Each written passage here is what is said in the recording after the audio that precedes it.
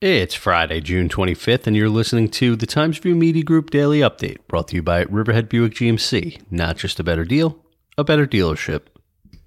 Those who work at or who have already visited Halleckville Museum Farm may know what a special place it is, but now something could draw the attention of unsuspecting drivers. That's the signpost up ahead. Your next stop, a site of historic significance.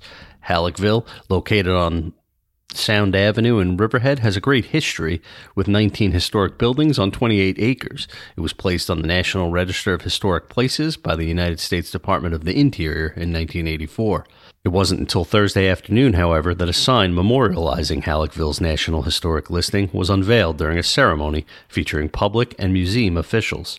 With some tugs of the burlap covering the new sign, Halleckville Vice President Suzanne Johnson revealed the new plaque and post in the brilliant sunshine.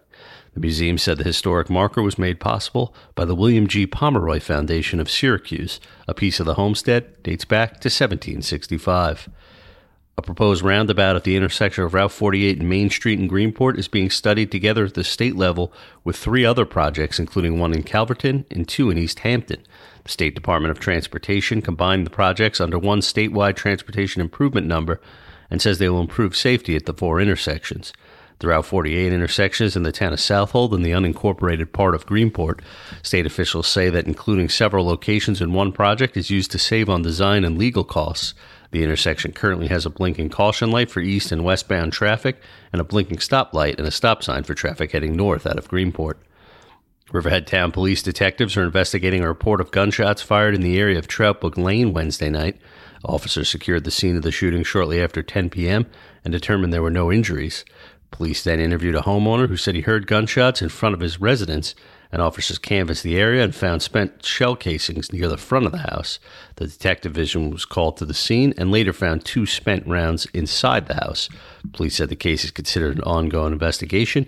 Anyone with information can call 631-727-4500. Despite pandemic regulations, high school drama clubs across the East End still put together productions this year, many earning several Teenie Award nominations from East End Arts. The event celebrates the best in student theater. Southold High School led the pack among North Fork schools when nominations were announced Thursday with 20 nods. Riverhead followed with 16 nominations, Mattituck with 6, and Shelter Island with 4. Expect cloudy skies to give way to partial sunshine today with a high temperature of about 79 degrees, according to the National Weather Service. The low tonight will be around 65. Temperatures are expected to be in the 80s this weekend.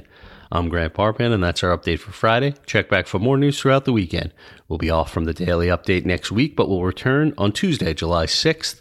Newsletter subscribers will continue to receive a newsletter in their email inbox Monday through Friday next week. Once again, today's report was brought to you by Riverhead Buick GMC. Not just a better deal, a better dealership.